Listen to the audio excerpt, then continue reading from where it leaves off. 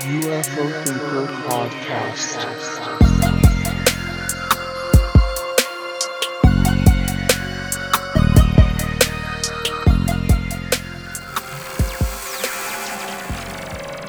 Okay, so I'd like to welcome back to the podcast, actually, because you've actually been on before. Yeah. Founder of UFO Identified, co-host of Pursuits of the Paranormal podcast, and long-standing UK-based UFO researcher and enthusiast, Ash Ellis. How are you doing today, mate?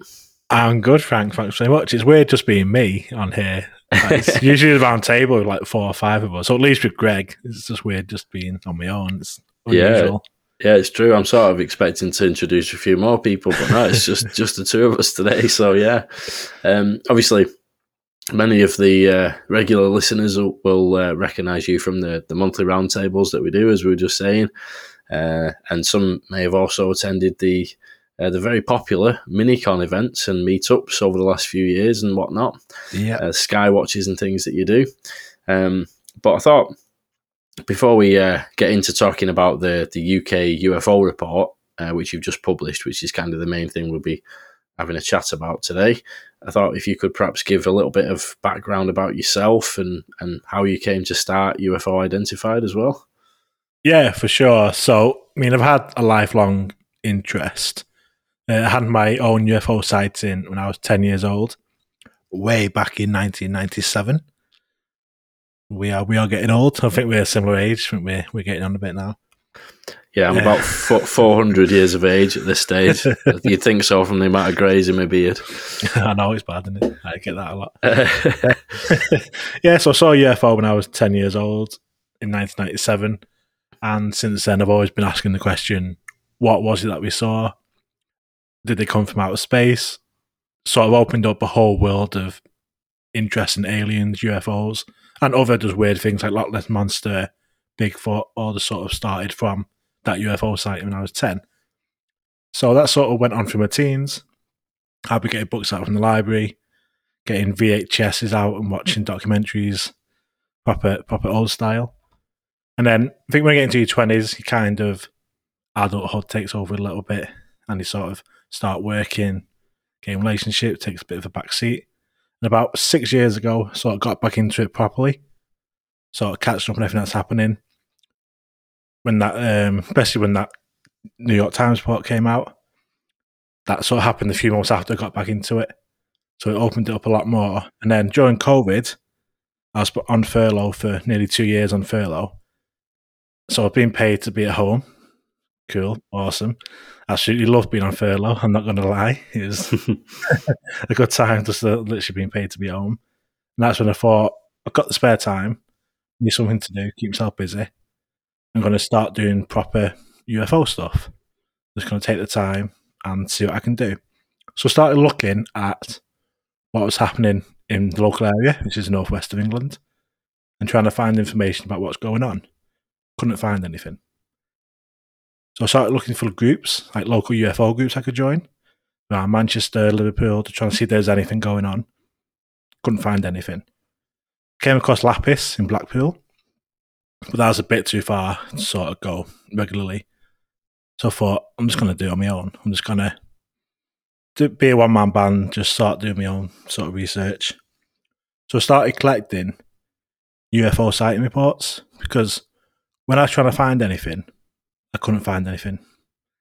Anything I could find UK-based was 20 years ago, 30 years ago. There's nothing sort of current or up to date. Everything that was current was all coming from America. It was all very, very USA-centric. I couldn't find anything to do with the UK. I was like, okay, I'm starting to do this. That's what I'm going to do. I'm going to find this information because I want to know what's happening around me and what's happening today. I don't want to know what happened 20 years ago. I want to know what's happening today. So that's what started it all, really. I was on furlough, plenty of time.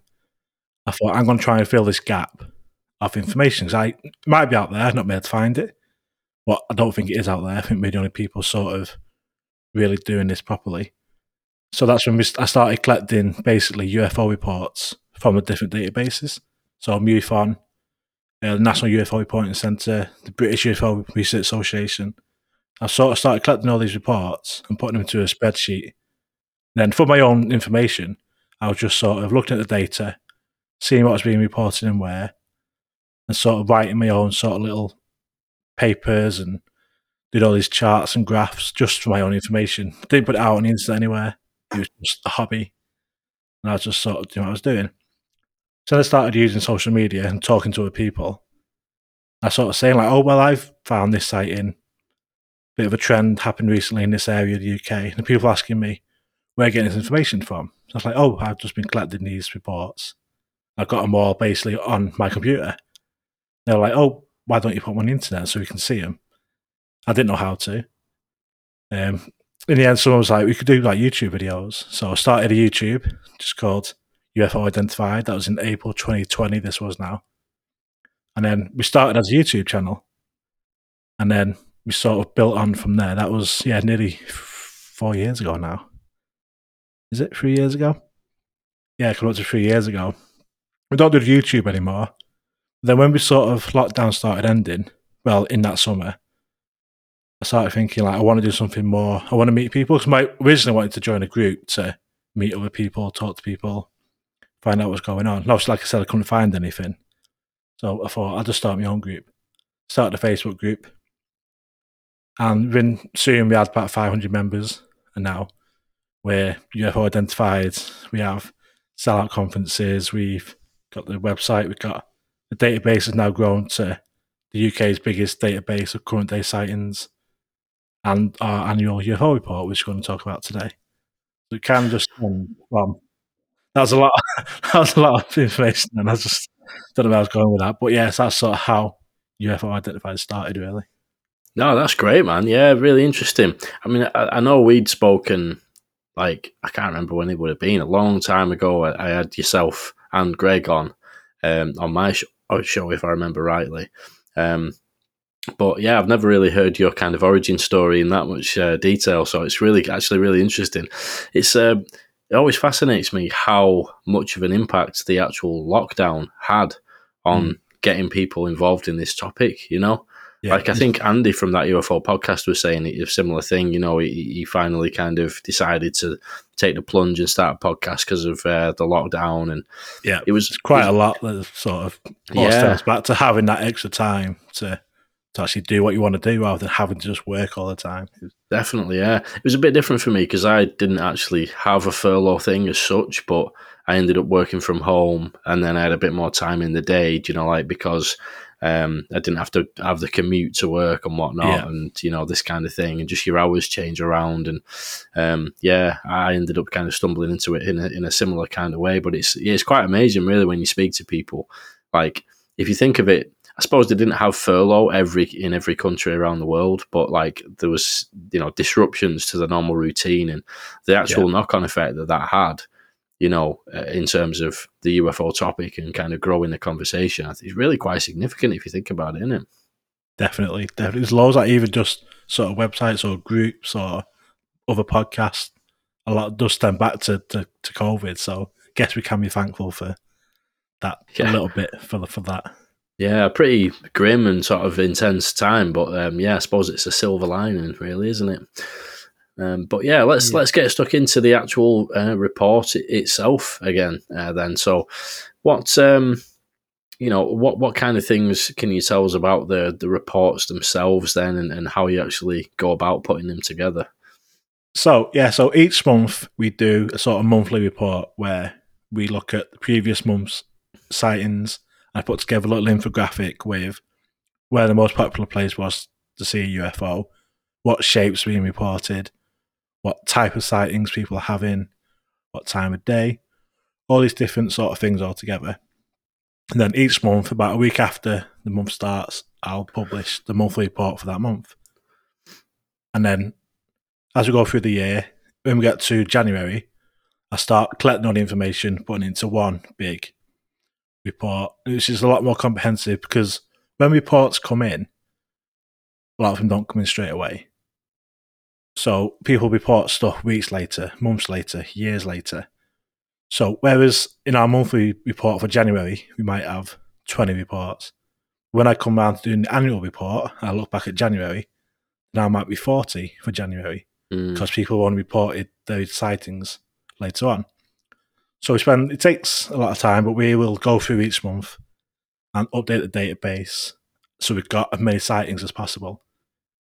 And then we basically dig deep into the data.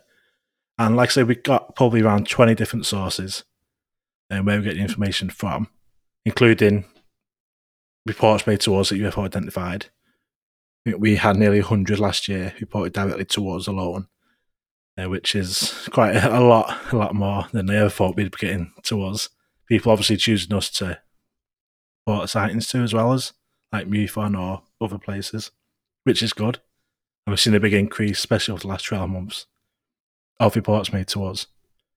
So we will obviously collect all this data and I'll just dig into it. I'll sort of create the charts, create the graphs, look at the data, and also try and think about why some of the trends that we're seeing. And we also do freedom of information requests. We contact every police force in the UK because people do still report to the police. We contact MOD police, airports, CAA, Department of Energy, all these different places. And that gives us more reports for the database as well. So I think last year, it's a bit annoying now because we just had a couple of replies back with 6 more reports that we could have had in the report that came back from the police forces, which would have took us over 500 for the year. But just very, very slow with getting back to us. Because we put our freedom of information request in at the start of December, and they're supposed to reply within 20 days. So we're just getting reports back this week, which is, 3 months later after we put the requests in. So they're too late to be on the report, but we will add them to the database. So this year we only got 4 reports from police forces that go in the database. Last year we got 21 for the year 2021, which is quite a lot. And that's genuine reports, because we actually get information for hundreds of reports. So what we ask for the instance, date and time and location, and description of what's reported, and we get hundreds back from the police forces.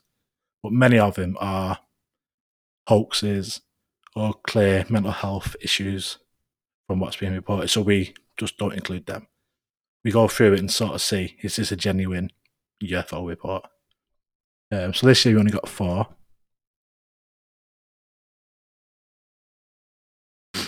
Oh, you thought it dead dry. It's all right. And the reason why we do this is, like I said, the original reason why we started doing this was because I couldn't find this information anywhere. So I thought, we're going to fill that gap. I'm going to put the information out there. No one else is doing it. I'm going to find the information, I'm going to put it together, and I'm going to put it out there for people to read. And this is now our 3rd annual report. We've done it since 2020. So we've done monthly reports every month, and then annual reports for each year. And then now, because we've got that few years worth of data, we can now compare year on year. As at first it's just, this is what's been reported this year. Now this is what's been reported this year. Let's compare it to the previous years. See if we can identify trends, differences. Let's see what's actually going on. And there's some really, really surprising information as well. Yeah, we'll get stuck into some of them details in a minute, but just quickly as well, just before I forget to mention, the report, just for anyone who's curious, it's on ufoidentified.co.uk. The whole report is available to check out for free. Obviously, you can support the site as well by becoming a member and that kind of thing, which I'd obviously encourage people to do to help you in your efforts and whatnot. But the report is up there for anybody to go and have a look at, and definitely worth checking out. I think even if you're not from the UK, it's still really interesting. Like you say, the way you've presented it with the charts and being able to have a look at the differences between the years, I found that really interesting. One thing I was going to ask you before we get onto some of the statistics and whatnot, you mentioned just a minute ago, and it says at the beginning of the report about this thing with the MOD files, requesting the publication of some previously unreleased files. So can you just talk a little bit about what that's all about before we get into the stats? Yeah, so in the start of 2020, the MOD came out and said they're going to be working on the remaining files that they've got and publish them in the first quarter of 2020. We're still waiting. Right. So that's 3 years later now. I did let them off at first because you're thinking COVID did happen, government got other priorities, fair enough, there might be a delay. In September 2020, is when I written to him again saying, okay, what's happening? It's now been 6 months. Still not got anything. So every few months, we just sort of ask him again, where are we up to? I'll ask again for you to release these files. You said you got them. Just put them out. What's the issue like? They started coming back originally, back in September 2020, saying they'd done public interest tests. It's not in the public interest to release these files, all this shit. It's like, well, clearly it is. The interest is there. It's not only me doing these requests. Lots of people do it. And then we got one. We got one last year, and it's quite. I'll have to dig it out for you. I've mentioned it before on the show, I think, but it's quite. It sounded quite angry in the reply to the FOI request. He's basically blaming us and other people for making their workload harder. It's like, if it wasn't for you people, we could get other stuff done. But because you lot keep writing to us about these UFO files, and the frustration really came across in this reply. I was like, whoa, I've been shouted at you. I was like, it's been shouted at, what's happening? Like, after I'd dig it out and send it to you, but I was like, what's happening? It's so like a catch-22 though, isn't it? Because if they just released the files, then they wouldn't get pestered. So it's one of those things, isn't it? Because they said they were going to release them. Why is it now 3 years later? If they hadn't said anything, then maybe not as much. Because they said they were going to release them in first quarter of 2020, which is like up to March. Why hasn't they released it yet? And then, so we're always going back, must have about 30 back and twos with them. Always trying to get a bit deeper, a bit more information. Because I was trying to find out, they've done a public interest test. Who's doing this test? What does that test involve? Who's come to that conclusion? What questions are being asked? How do they come to the conclusion that it's not in the public interest? All this stuff. And they always come back to the amount of money it takes as well. They haven't got the resources to basically do it. So in terms of public interest of spending money, that's why it's not in the public interest, all this stuff. But the one I put in the report is the latest one we've had, which is just that higher priority work has caused delays.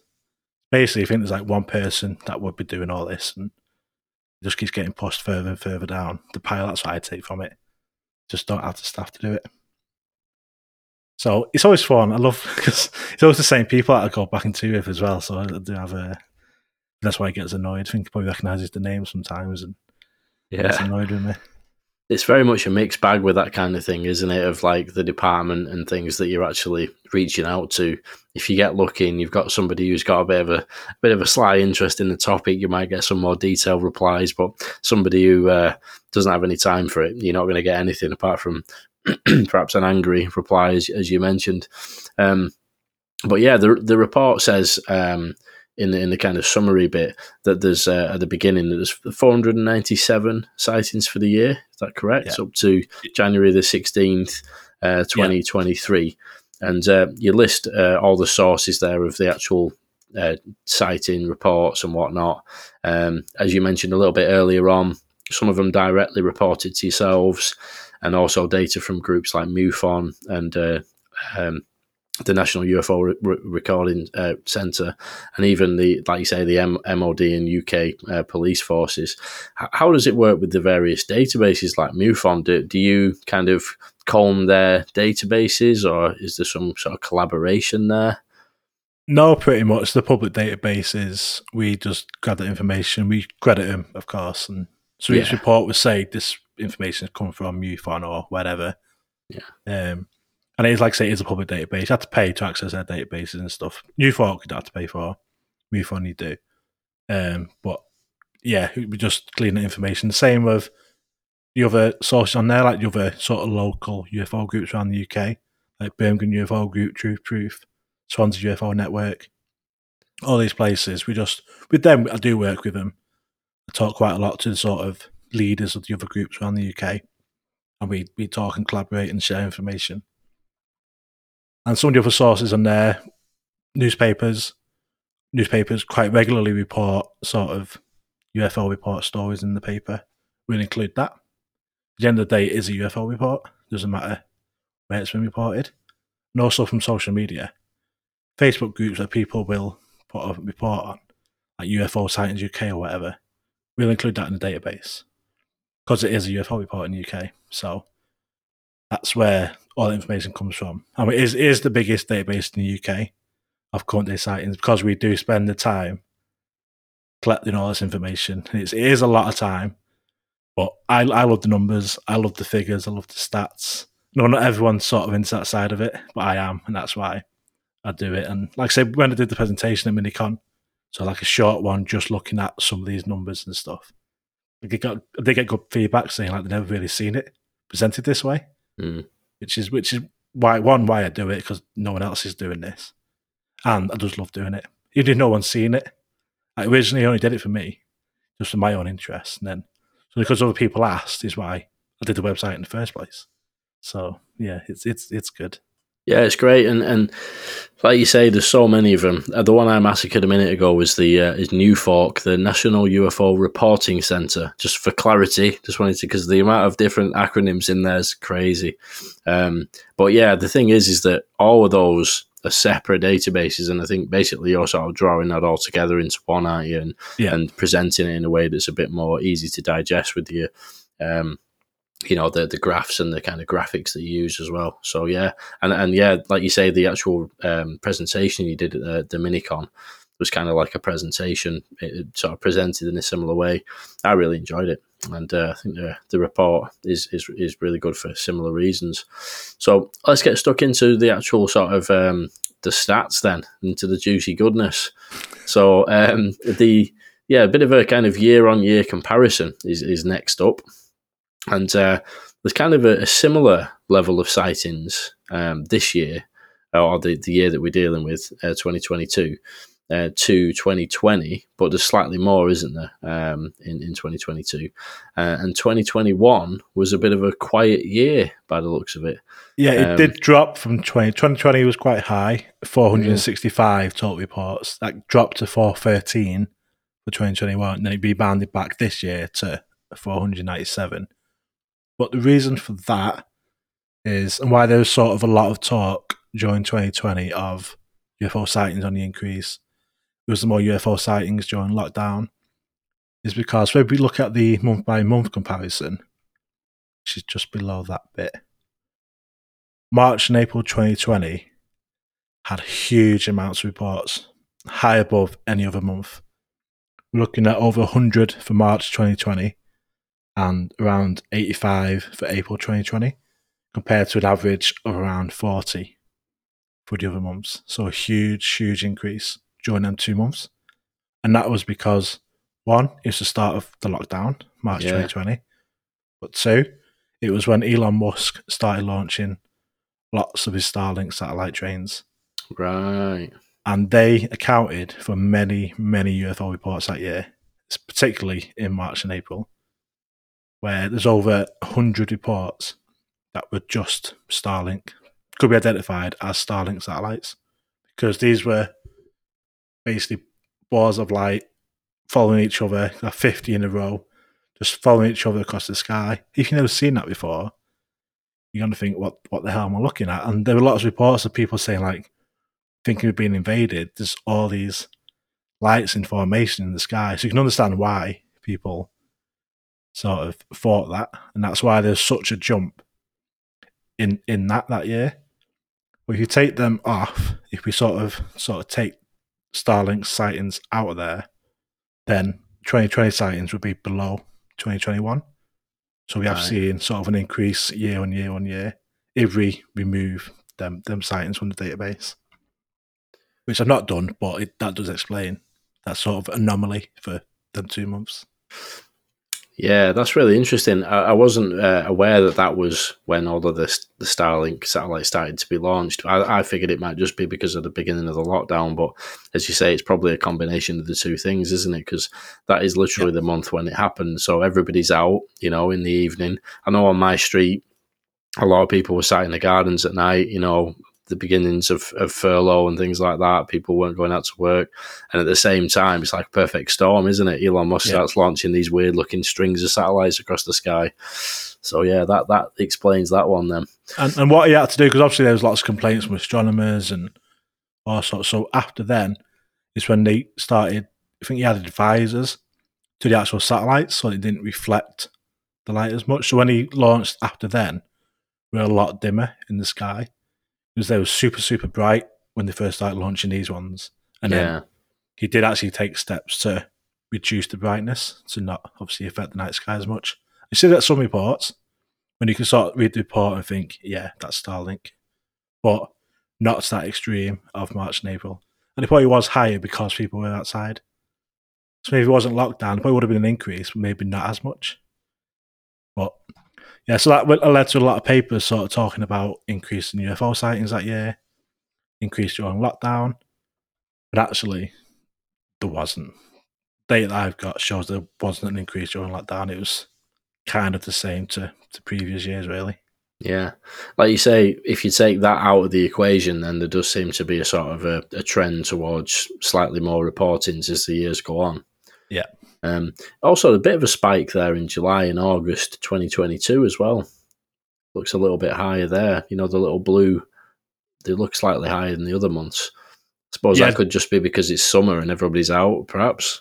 Yeah, so what I put this down to is obviously this was August last year. There was a lot. And even when I was just sort of updating it as the month went on, I was like, this is high. I knew early on this was going to be a busy month. I was like, what's going on? And so the way I thought about it was it's the first summer since sort of COVID ended. So maybe more people are sort of out and about, sort of not stuck inside. Maybe that's why it's sort of been an increase. More people are out and about. Also, we've got the news coming from the USA where it's sort of looking to UFOs, these new task forces. All that news is coming out during the last year or two. So is there just been more mainstream coverage where people are sort of thinking, oh, that's interesting, looking up, seeing something, thinking they might report it. So all these things that sort of tie in and sort of the things that I consider, obviously we don't know why. It could be that it's just more, there was more aliens coming in August. We don't know. But it's just, like I say, it's just one of the stats. That's why I like to put the stats out there. You can sort of spot these trends and sort of talk about why do we think that this is happening. Yeah, I'd sort of like to think, might be a bit of an optimistic take, but, you know, perhaps the age-old stigma is slightly breaking down and people are actually a bit more willing to have the conversation. You certainly think, you know, with the kind of balloon or whatever they are, I don't want to say balloon, I'll start getting hate messages again. but no, with the shoot downs of unidentified objects recently, the talk that has got in the mainstream over the last couple of weeks, whatever those objects actually were, that's going to be interesting to see how that translates into the figures. You know, when you do next year's report sort of thing, it will be interesting to see if there's any spikes there. Definitely, because we had a massive media inquiries over the past week. Really, a lot I didn't even see because I was on holiday and they had no data, no internet. So when I did get logged on to my phone, I was on land, I'd get these emails. So I had The Guardian, Jamie Kyle Show, all these different newspapers, and Daily Post, Daily Record, all like saying, can you give us information or give us quotes and stuff? I missed them all just because didn't have the internet on me. But I know other groups had the same, where the media inquiries had just come in thick and fast the past week. And like you say, we spoke earlier, they were referring to as UFOs. Yeah. UFO shot down, not balloon shot down. UFOs, and reaching out to UFO groups about these objects, which is crazy. Because I missed it all. I had no internet for a week while all this was going on. I missed it all. So I came back on like Saturday, just gone. So I finally been able to actually look into it a bit properly. And I see it's all these balloons, government said it's balloons. So I was like, why are UFOs involved at all? I'm not looked into it enough yet to think, why is that link there? Because I didn't see it unfold. I only saw sort of afterwards. I still don't know why that link. Why would these be UFOs or anything? They're balloons. So it's all been a bit mad. Yeah. It's been a fascinating couple of weeks. I mean, like we said a little bit before we started recording tonight, we'll be talking about this in a lot more detail on the roundtable next week. But yeah, I've been the same. I mean, my inboxes in all the various kind of like accounts that I have just been getting so many more messages over the last couple of weeks. And what's really interesting as well is that there's so many different takes. You know, like it's crazy. All the different. Everybody's got a different idea about what was going on there. Some people think it's the beginning of a rollout of disclosure from the government. Other people think, nah, there's definitely nothing going on. It's just balloons. Some people are convinced that they're, you know, some kind of anomalous non-human craft. Like, there's so many different takes. It's a bit overwhelming, really, trying to figure out, you know, what's going on there. But interesting. And at the end of the day, you know, I think, like I say, it's going to be fascinating to see how that sort of translates into the actual figures that you get of sighting reports and the knock-on effects. I think it's going to be fascinating to see as things. I'm looking forward to, because on the website UFO Identified, we also have a news database where for every month we link to any news article in the UK that talks about UFOs. So like national newspapers, local newspapers. So you can go to any given month and see what was in the newspapers that month. So you can sort of go back to like April 2020 and have a look what was being talked about. You can sort of spot trends there as well. I've not done February's yet, so I'm going to be going through all the news reports from the past couple of weeks and putting them all on the database on our website. So I'll be able to see then sort of what was being said and all that. So I'm quite looking forward to that, seeing what was being said. And we talk about that on Tuesday. Yeah, on the definitely. roundtable. That's it. Yeah, we'll get stuck into that. So if, you know, we'll hear, and anybody who's interested in hearing more about that, well, I'm sure there'll be plenty of opinions flying around as usual on the roundtable.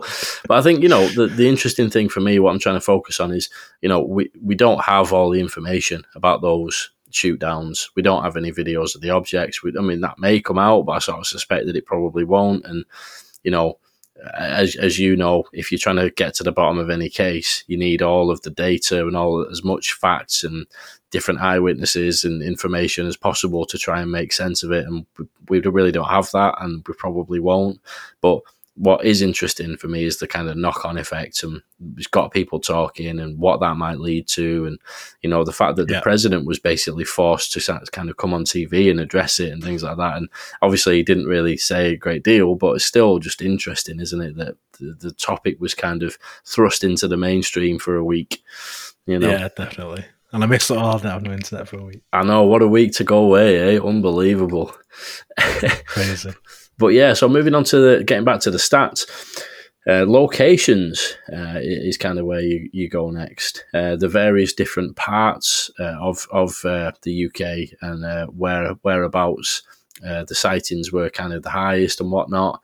And you mentioned that London was kind of the lowest for sightings, and the southeast and northwest were the highest. Yeah. So why do you reckon that is, and is that sort of similar to previous years? Yes, it is very similar to previous years. And I mean, you have to look at population density. The southeast is a very populated area as you come out of London. So you got the Great London area, and then obviously you got going down to Portsmouth, Kent, Hampshire, all these places, very, very densely populated. And that is the most popular area last year. Had the most reports, 75 reports altogether. Followed by the northwest, again, very densely populated. You got Manchester, Liverpool, Preston, Chester, all close together. Lots of people in kind of a small area. There's not much open land in the northwest. Well, and take it up to Cumbria. And they're the second highest reports. And that's been sort of the trend the past couple of years, where the southwest, southeast, northwest have been up there with being the most reported area. But what I like to concentrate on is obviously they are densely populated, so there's more people. Are they just getting more reports because there's more people? If you live in the place where there's only 10 people live there, they might not get any just because there's not enough people to see anything. So what we've done for the past few years is worked out a formula, what we call the ROS, which is the rate of sighting, and we work out the number of sightings based on the population. So that it doesn't matter what the population is, if it's more densely populated or not, this formula breaks it down into where is the most popular place to see based on the number of people living there. And then further down the report, we sort of have the two tables side by side, where we have the table of just the basic number of reports, like Southwest first of 75, Northwest of 68. We put that side by side with our rate of sighting table, and you can see how it changes.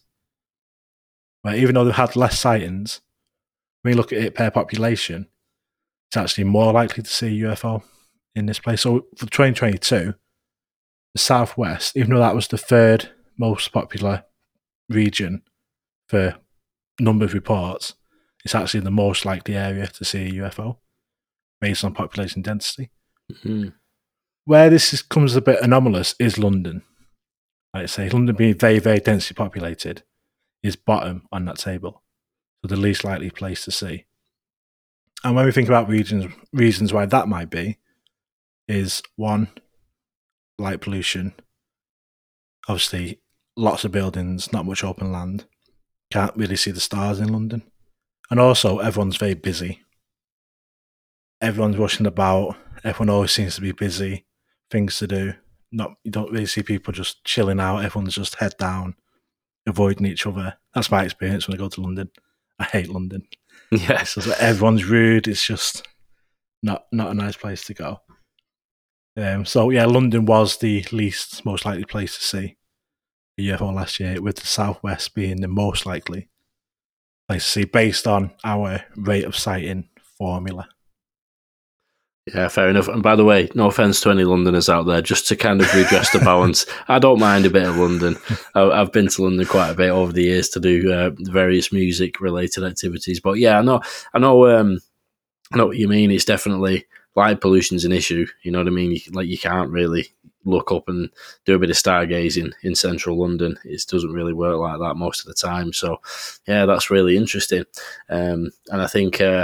you might be able to pinpoint some UFO hotspots by using your rate of sightings kind of method, and it might be a good way to identify places that are good for sky watching, eh? Yeah, definitely. Like, we have the heat map sort of showing which region sort of darkish red for most likely place, and obviously getting lighter to the most least likely. I do want to sort of dig deeper into sort of more county wide on that side of it. We do go into the counties and find out the most popular counties and all that stuff as well. But in terms of the rate of sighting, we've not done it for that, just because the sheer amount of work that will take just to dig down into county and even town level is just, it's far too much work. It's something we'd like to do, just to get that extra level of, because obviously, like, just say in the northwest or the southeast, these are big areas. And where you got like Cumbria might only have a couple, whereas Manchester has loads. Because Manchester, so we talk about counties, Manchester, Greater Manchester, for the second year running, is the most likely place to see UFO. Greater Manchester's had more than any other county in the past 2 years. Which is cool, because we're both Manchester. Yeah. Manchester based. That's what it's all about. And at first I thought, because we're based in Manchester, have our figures from our reports sort of skewed that? Because are we getting more reports from Manchester? When I look, we don't. We hardly get any from Manchester, not compared to MUFON and the other databases. It is generally, Greater Manchester is the most likely place to see UFO. Just is. And that's awesome because we live here, which is, that's cool. Excellent. I've not had much luck finding any UFOs in the sky, but I'll keep a lookout, because it turns out we're in quite the hot spot, aren't we? Just a side point as well. I know you don't really kind of cover these kinds of cases in the report, but do you ever get any reports of like cattle mutilation type things, or are you familiar just outside of that of any that take place in the UK? No, the only one I'm aware of recently was about 2 or 3 years ago, and I think that was in Yorkshire. I think it's actually Tomperdon way. There was a couple mutilations going on that other groups looked into, but it's not something we hear about. It's whether they're not getting reported, whether it's just not happening. I don't know, but it's something we'd love to get our hands into. to sort of dig not into. literally, hopefully. Well, I would literally. I would. Well, gloves on, but I'd be in there. Yeah. Yeah, no, it's not something we've had. Fortunately, hopefully, I'd love to sort of. Well, obviously, I don't want any cattle to be killed, but I'd love to be there if they did. Yeah, it's something I've thought about quite a bit because obviously in the north of England, I suppose in probably other places in all over the UK as well, but north of England's got quite a lot of rural areas, and if you're driving from one city to another, you inevitably go through a lot of those areas. And whenever I'm driving past all these kind of farmers' fields with cows everywhere, I always kind of think to myself, I wonder what side of things goes on from the UK perspective when it comes to cattle mutilations. I'd even thought at one point of doing a bit of leafleting, but I don't think farmers would be too receptive to it, to be honest. They're probably more concerned with the day-to-day running of the farm, aren't they, Yeah. But it's interesting to consider. Who knows? If any farmers listening, get in touch. But yeah, another thing that was an interesting statistic, and we talked about this when we were at the meetup in Manchester a couple of weeks ago now, I suppose, isn't it? Is the most common time to see a UFO is between 9 and 10 p.m. on a Saturday. And you go into a little bit of detail about why you think that might be the case in the report. So can you perhaps talk about that a little bit? Yeah, so this is for 2 years in a row again. The most popular time is between 9 and 10 p.m. on a Saturday. Even though this year to 2021, there's a 20% increase in sightings, the trend still stayed the same, that between 9 and 10 on a Saturday. 2020 was between 8 and 9 p.m. on a Sunday. So it's kind of shifted. Still the weekend, still that sort of time, but it's still between 9 and 10. And like I say, I put a couple of sort of theories as to what I think might cause that. And the top one is one that I don't like, but when you sort of say that to people, so they actually put out a post on social media saying, this is the most popular time, why do you think this is? And most of the replies were because people have had a drink. People are out drinking, might be taking something else as well as drinking. So they could see something that normally they would not think anything of, because the mind's altered a little bit due to the influence of alcohol. They are kind of misinterpreting it and thinking they're seeing something weird. And they might wake up Sunday morning and be like, oh, remember that what we saw last night? And then end up reporting it. So that's one sort of reason, is alcohol, which you can't discount due to the time. However, Friday nights don't have the same result. Friday nights were the second least likely time to see UFO. But people still go out on a Friday. So where I live, Fridays are busier than Saturdays. Mm-hmm. So why aren't the same reports coming in on a Friday if alcohol's the case? So there's a bit of argument against it there. The other reason I theorise is as well is during the week, people are just busier. People going to work all day, coming home, having tea, going to bed, watching a bit of TV, going to bed, and then repeat it. Whereas at the weekend, they've got more time to just slow down, have a bit of a chill, maybe take the dog for a walk at night. Even if you are out having a drink, it might not be drunk, just outside the pub having a smoke, and they're not drunk, and they see something just because they're outside and taking the time to just relax and not rushing about, which might be during the week.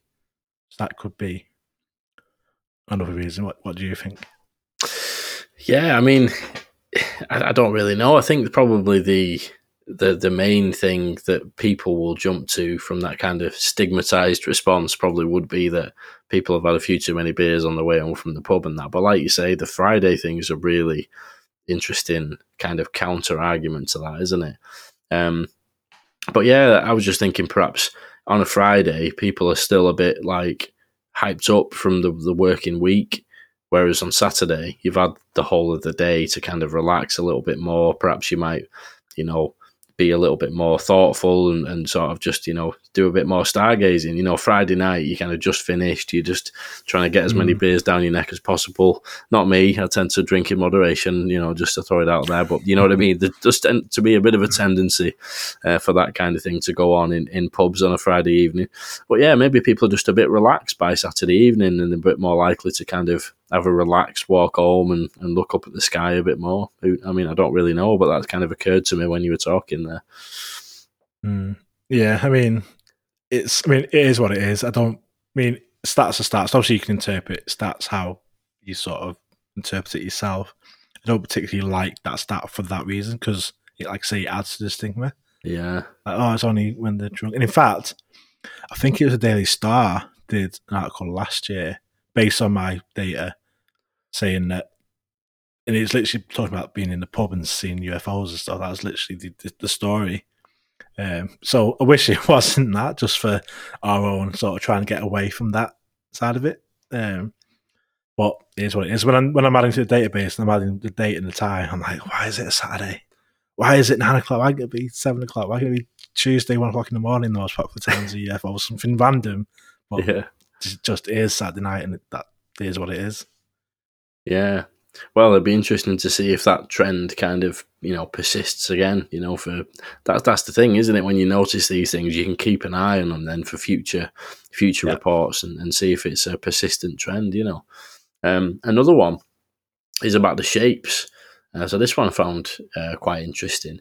And the most commonly reported are star-like and orb, with 126 and 80 respectively. And interesting to see 35 triangle and 34 disc on there as well, which I tend to think are perhaps a little bit less ambiguous, possibly. Although I suppose there's still the possibility of misidentifications with any shape. But yeah, what are your thoughts on the trends around the shapes?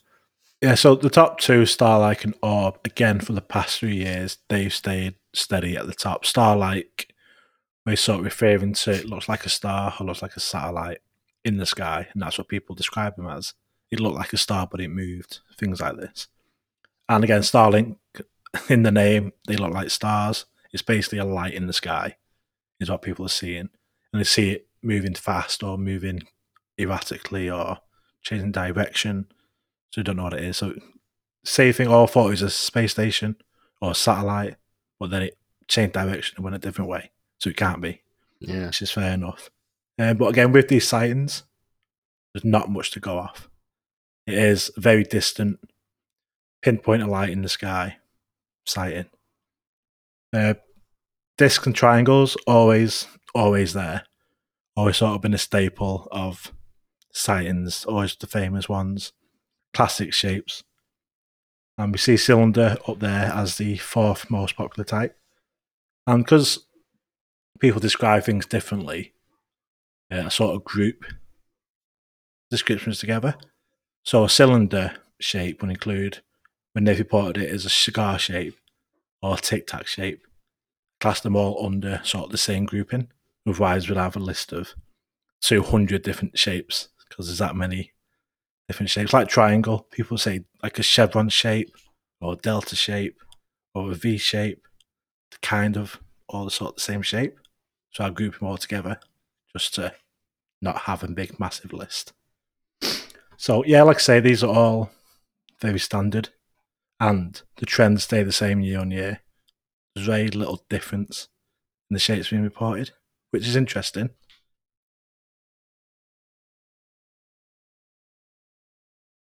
Ashley's just having a little bit of a cough there, so I'll just inject a little bit of filler until he's cleared his throat there for a minute. I thought it was that bad. All right, mate, not to worry. I've got a bit of a cough myself, so the mute button on my microphone's been getting well worn during the course of this. It's that time of year, isn't it? The throat's just totally dry. Yeah, like I say, triangle disc shapes, cylinder, tic-tac shapes, spheres, always quite a popular, common reporting shape. Don't know what that means. Are people seeing stuff that's unusual? Are people just misidentifying what they're seeing, exaggerating what they're seeing? There's sometimes when there's like a video accompanied with it, they'll describe it as a shape. And I watched the video, and I'm like, how are you getting that shape from this video? Like, it's nothing like. People say, like, oh, it's a disc shape, and it'd be like a single point of light. I'm like, how are you describing it as a disc? Like, it's just people, particularly if you have like a deep-rooted belief in UFOs, aliens, you're more likely to maybe exaggerate, not on purpose, just the way your mind is, because you have that belief, you have a firm belief that there are aliens coming or whatever. Your mind automatically sees something more than what it is. Whereas someone looking at it subjectively, like we do, they'll see it for what it actually is, not what they believe or want it to be. So you always have to sort of look at reports that way. Because you've got to think, if someone's reporting it to a UFO database, have they just Googled it and found this database? Or are they already in the subject, so they're more likely to report something because you already have a belief? So they're going to see something normal and think it's a UFO or something more than what it actually is. But obviously, we don't know. We don't know this. That's just a bit of conjecture, but so I've got to take a lot of this with a pinch of salt. Yeah, absolutely. It's all part of kind of deciphering the raw data, isn't it, really? I mean, I remember when I started the podcast, I mean, it's been near enough 2 years now. I don't know how the time went, but I remember in the early days, I did a bit of sky watching, and it was amazing, really, how much is actually moving around up there. Like you say, the International Space Station and various, other satellites moving around, and even, things like planes and stuff. I know it sounds daft, but sometimes a plane can look a lot like a triangle, and there's a surprising number of different light configurations that planes use and whatnot. And there was the Glossop triangle case that I did quite a deep dive into, and that looked like a black triangle. And, I sent it to a lot of people and really dug into it. And 97% of the investigation being done, I was pretty confident I'd got a black triangle video, and then the last 3% I was like, nope, it's a plane, and it's easily done, isn't it? And it's important to do that, if you really want to get to grips with what you've actually seen, isn't it, sort of thing. Yeah, like you say with planes, different configurations of lights, there's landing lights, there's fog lights, there's all sorts of different things. So you've got a plane that's got its headlights on bright, literally. So there's two white lights that you wouldn't always see on an airplane, especially during the daytime. You won't see it, but if you see them at night, plus with the wing light, and if it's at a certain angle, you might only be able to see the 3 white lights, and it'd be in a triangle formation. You just can't see the rest of the plane or the other red or green lights on there, so it just looks like a triangle. But yeah, like you say, a lot of these things will be explainable, sadly. Yeah, but like you said, those are the really interesting ones, are the ones where, something stops halfway across the sky and then goes in a different angle, and you're thinking, right, now we're talking, sort of thing. Those are the ones we live for. I think it was what you said. You said to me when we had that chat the other day at the meetup. You got to go. Being there's like 500 reports in our report, because we don't make any judgments on these reports. It's because what I like about what we do here is this is fact. What we present to people in our report is fact. A lot of stuff in the subject is opinions, thoughts, experiences, and there's not much tangibleness to it just because of the nature of UFOs and all that stuff. What we present is fact. So I can say for fact there are 497 reports made in the UK last year in these locations at these times, and this is what was being seen. These are the shapes. That's all fact. I'm not going to make judgments on each individual case. That's not what we do. But these were reported to whichever organisation, and this is what this is based off. This is tangible stats, which we can then, like say, use year on year to identify trends or anything else that's going on, which is what I like about it. This is all true stuff that can't be argued. Yeah, definitely. And I think, that's kind of a really key thing as well, is for people to actually report sightings, because I would encourage anybody who sees anything, report it to UFO Identified, because it can start to form that bigger picture, And, you can, the more sightings you've got, the more easy it is to actually identify those trends and things like that, isn't it? And obviously that's what we all want at the end of the day, to sort of get closer to some truth and understanding and all of this. And like you say, it can be quite frustrating. All the speculation is great. I like to speculate. We all do. But it's nice to have something that you can point to as like, a pretty definitive fact, isn't it? And at the end of the day, the more reports you get, there's going to be some of those reports that are misidentifications and whatnot. But the more reports, the more chance there is of being able to identify trends and actually get to grips with what's really going on, isn't it? Yeah, and we do investigate reports made to us. We'll get out there. We're going to speak to the witness. We do full, in-depth investigations and reports, which are available on the website to look. But obviously, the bulk of the database comes from other sources like MUFON and NUFO, where we don't investigate them because they're not our reports, and we don't have the witness details to go out and speak to him.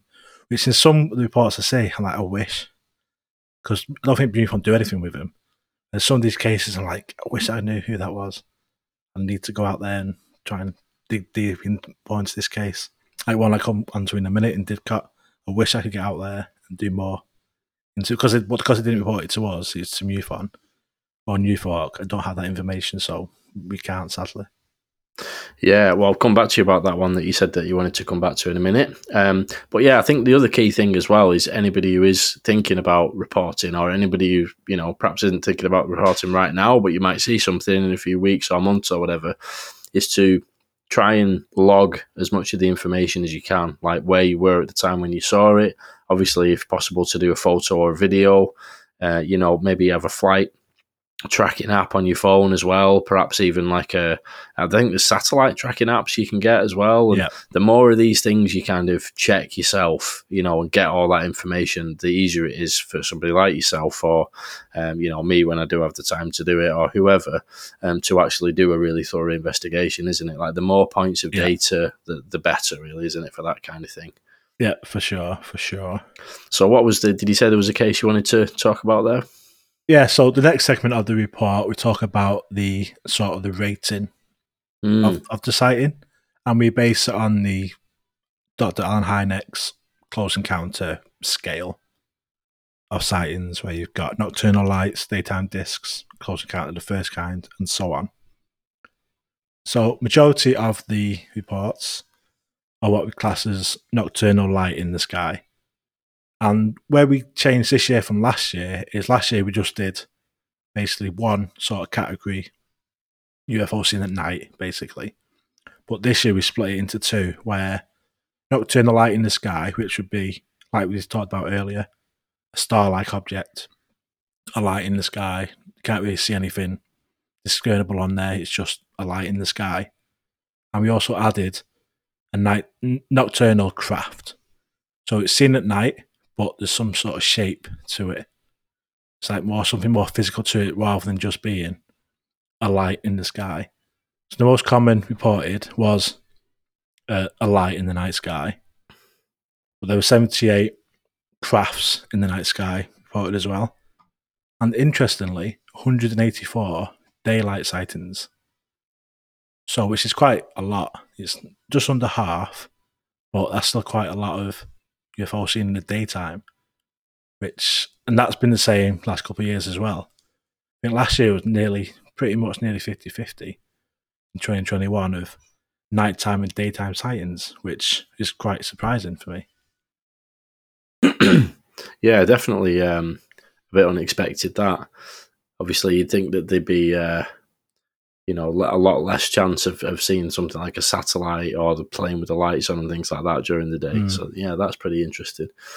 But yeah, so I mean, I suppose we should probably talk about some conclusions as well. We sort of I think we've covered most of the bits that are in there, but obviously there's so much data and information in there that anybody who's hungry for more can check out the full thing on the website. But is there any other conclusions that you wanted to mention? So I wanted to briefly talk about the freedom of information stuff. When we talk about certain different replies you get, because we speak to all the police forces in the UK, it's such a wide range of responses.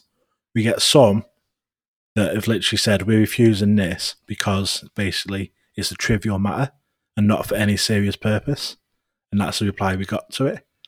So I hit back at that. I was like, I'm not having this. I was like, so I've written back this big reply like, the USA government spent millions on this every year. NASA looked into this. What part of this is a joke? Blah, blah, blah. And anyway, they did reply with information after that. Then you get other forces. Police Scotland are very, very helpful. They are absolutely awesome. And we've talked to them quite a lot throughout the year. And also some police forces will. So, like I mentioned before, there were some reports where a lot of them are mental health issues, clear hoaxes. A couple of police forces will go through, instead of sending us all of them, they'll go through each individual report and dig out the ones that they think we're actually looking for. So they'd be like, so there was one, I think it was West Mercia. They said there was like 54 incidents, but like 52 of them were not relevant to your thing. It was all like hoaxes or whatever. But these two we found interesting. Thought you might want to know them. So they're taking the time to actually look through it and think what we're actually asking for and not just saying it's a joke like other police forces do. But we're actually working on something on this sort of thing based on, because we had like 4 years of responses to these now. We're working on an article around different sort of responses and police approach to the whole thing. And the police do investigate UFO sightings in the UK. We have that as fact. They do respond and investigate UFO sightings. No matter how much they say they don't, they do. We have that fact, which will be coming out very soon. So, but on a whole, I mean, sightings are up 20% from 2021. Could that be because of the sort of, is that stigma breaking down? Is the stuff that's happening in the USA, is that coming over slowly and people are being more open to it? Is the press coverage getting better? I mean, ignore the Daily Star. That's just never going to change. But you've got people like Daily Mail doing decent articles. You've got The Guardian, Independent doing decent articles. We're working with The Guardian at the minute, which hopefully will be out in the next couple of weeks, doing a proper, serious article looking into everything that's going on in the UK. So again, is that helping? Are we going to see an increase this year? Are we going to carry on building on and on and on? We hope so. Yeah, definitely. I think there's quite a few areas to keep an eye on as well in terms of like things that might improve slightly. You know, like the pretty poor responses that you get from FOIA requests from certain departments and things like that. As time goes along, perhaps that might improve slightly. You know, if the stigma breaks down, we might see more reports. And so we are in a bit of a frustrating position in the UK that we are kind of waiting for that knock-on effect to come down from the States, because a lot of the official positions in the States, I think, have, you know, been a lot more progressive on this topic, but we're sort of getting the hand-me-downs in a way, aren't we? You know, the eventual breakdown of the stigma and improving of the kind of way it's dealt with. But at the same time, I can't complain, because it does mean things, you know, do seem to be sort of slowly improving and whatnot. And I guess if like USA came out in their next report and said, oh yeah, we spoke with this person from the UK and we shared this information, then they'd be like, they can no longer say then we don't do anything because we know you do now. They can't deny it anymore. Because we know they do. It's just they just deny it. I mean, it's something that I find really frustrating when talking about FOIA requests and things. I mean, every time the US bring out any kind of statement or report, it always says that we will be continuing cooperation with our closest allies on this issue. So that means us, doesn't it, at the end of the day? Like, we're probably 100%. The closest ally. So to think that they wouldn't be collaborating and cooperating with us, you know, in some department somewhere, that collaboration is going on, but they completely won't admit to that at all when you any FOIA requests or any questions that you might ask of them. So there's only so long that they can keep doing that, I think. I mean, talking about FOIA requests, the mixed bag that you can get of responses, I did quite a few of them over the course of the last year, and some of them were just completely ignored. Like there's a few that I actually never heard back from. Yeah, which is ridiculous, really, because there is actually laws in place that require they should have 20 respond. days. Yeah, so some of them were like on the 20th day, and some of them were late, and some of them literally never heard back from. So somebody needs to tell him off somewhere, I think, for that. But I was having a quick count, and we've had nearly 20 not responded to. Yeah. And a lot of them are late. Like we only got very few within the 20 days. Some came in the next month. Like I say, we've got some this week, which is like 3 months after we put them in, and nearly 20 no response at all 3 months later. And there's that public interest sort of get out clause that they use as well. That one of the ones I did before request was about ATIP, ORSAP, any of the USA kind of like efforts to look into UFOs. Of all, documentation points to the fact that those efforts have collaborated with the UK. So there must be some correspondence and files with those terms in. But obviously they can't say, oh, no, we don't have those files. So they never have once said that they don't have files with those terms in. But what they do say is that, first of all, they ask for longer to deal with the request. And then that goes on for some time. And then eventually, I think I shared one with you a while back, you get the public interest response, which is basically we weighed it up and we've decided that it's not in the public interest to confirm or deny whether or not we have these documents. So obviously, if they didn't have the documents, they'd just say, but they don't say that, do they? So it's like, but on the other hand, though, something I've talked about before is so some of the, like you mentioned about that particular police force who are really, really helpful. There's been a few brilliant FOIA request responses that I've had. One of them was the UK Hydrographic Office, and they sent me back like a 3 A4 page response with all this information and like explaining how they go about detecting underwater anomalies, because there's all this discussion of transmedium vehicles and transmedium objects. I thought, why not ask the Hydrographic Office? And they were amazing. I even sent them back some follow-up questions, and they sent a really big long response back to that again. And it's I think there's somebody that's very enthusiastic in the FOIA department of the Hydrographic Office, or perhaps they have a bit of an interest in the topic as well. But that's what you need. I think it's that one person who be like, yeah, I'll do that. I'll deal with this. Let me take that. Absolutely, yeah. And what was interesting about that particular one was it's something that's actually come up over the last week as well, which is really interesting to see the link, with these objects that were shot down. Apparently they opened up, after the initial Chinese spy balloon, they opened up some of the filters and parameters on the sensor systems, and they were then able to pick up other objects which they hadn't seen. Now, obviously, whether that's actually what happened is not exactly clear. But the response from the Hydrographic Office was basically saying, and this is going back probably about a year ago now, they were basically, it's May 2022 it was, I'm just checking, I've just got it here now, and they were basically saying that that's exactly what they do with their underwater sensor systems, because their systems are unbelievably capable, but they can't detect everything, so they specifically tune their filters on the sensor systems to only detect things that they have determined might be like a shipping hazard or whatever. So they confirmed to me even back then that they have filters on the sensor systems that filter off certain things. And obviously, if there is something anomalous, that probably comes under those filters. They just disregard the data because they're not looking for something that behaves in that way. Very interesting. Anyway, it's positive results sometimes and no results a lot of the time. And you see the one I got? It was West Yorkshire Police, and they sent me 17 pages reply, and it was all redacted. It was just 17 black pages. Oh no! Everything just blacked out. It's like the time when I took to blank out 17 pages, say we're not getting information. So they sent me 17 pages of information, but I just can't read any of it because it's all blacked out. Yeah, crazy. Aye. Well, we keep plugging away. But yeah, so any other bits you want to add before we wrap up? I think that's it, really. I think I'd encourage anyone to make a report, whether it's to us, UFO Identified, to MUFON, whatever, just report it. They say that, 10% of sightings get reported? So there's 497 in the UK that's got reported. If we extrapolate that, that's 5,000. That's a hell of a lot of people seeing stuff in the sky. So, yeah, I always urge people to, no matter where you report it, just report it. You can't get a picture, do a sketch, do a drawing on Microsoft Paint, anything to sort of help your sort of testimony, send it out and keep an open mind.